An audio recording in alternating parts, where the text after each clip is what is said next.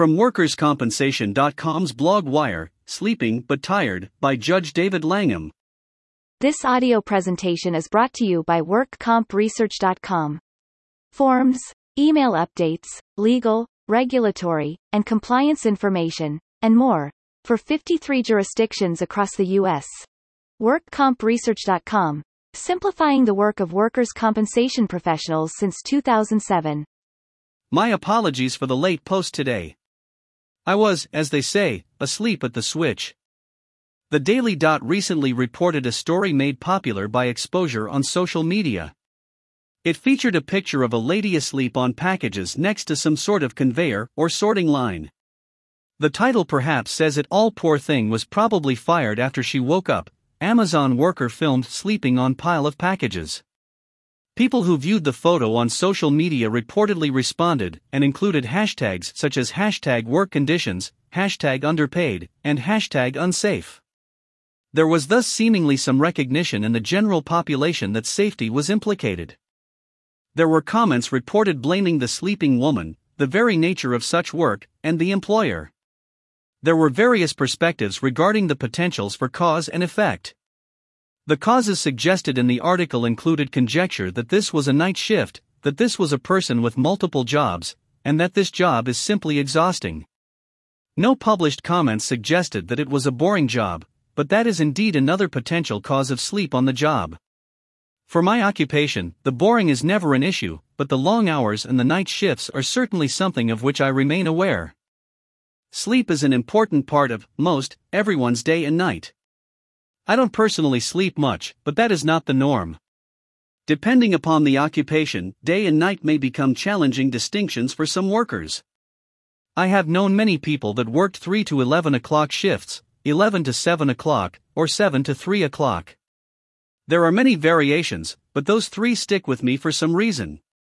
I have always been impressed with people who not only work such night shifts, but with those who seem adept at shifting between them.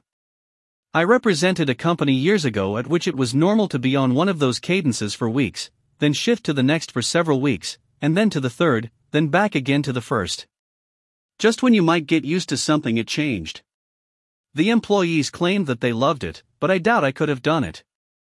According to the Sleep Foundation, there is overwhelming evidence demonstrating that sleep deprivation leads to workplace accidents. Undoubtedly, many of us have noticed that we are not at our best when we are tired, whether that manifests in demeanor or plain errors.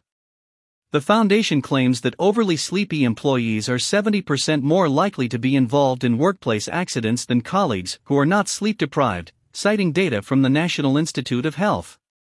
That 70% should an eye-opener no matter how tired you might be. And I work with a keyboard.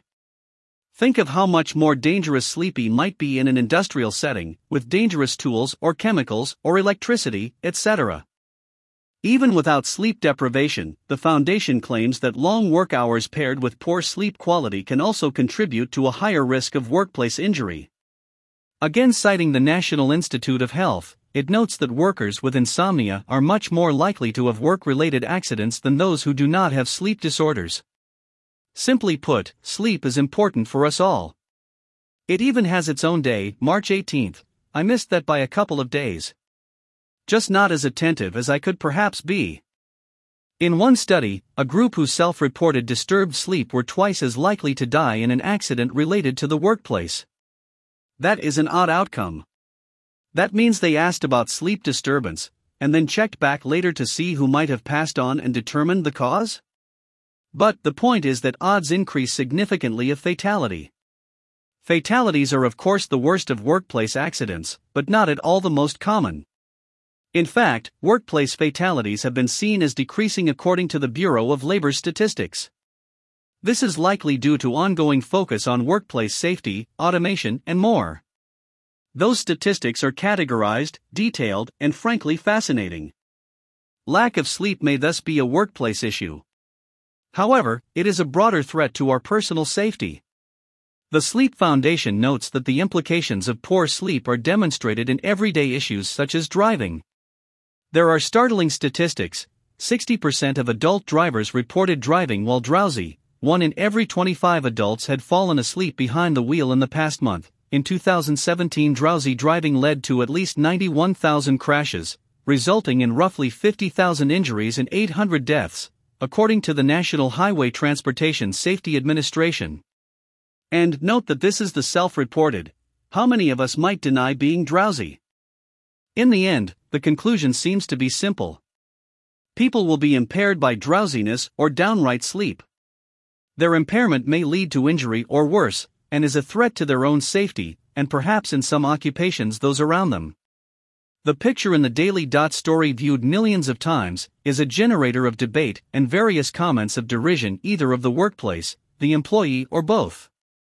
Is that fair in light of the statistics cited? Sleep is simply not that uncommon as challenge.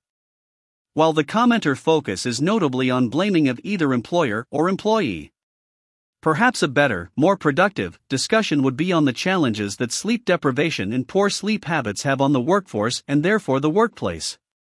Perhaps consideration of the health issues that extend beyond the accident threat to the mere health implications?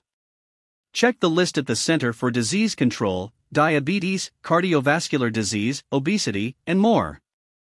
Remember that obesity is a major challenge for our entire society. See What's in a Name, August 2020. The issues of safety and health should seem to take precedence in the discussion about this picture. Why are we tired? What are our risks, and what are we doing about it?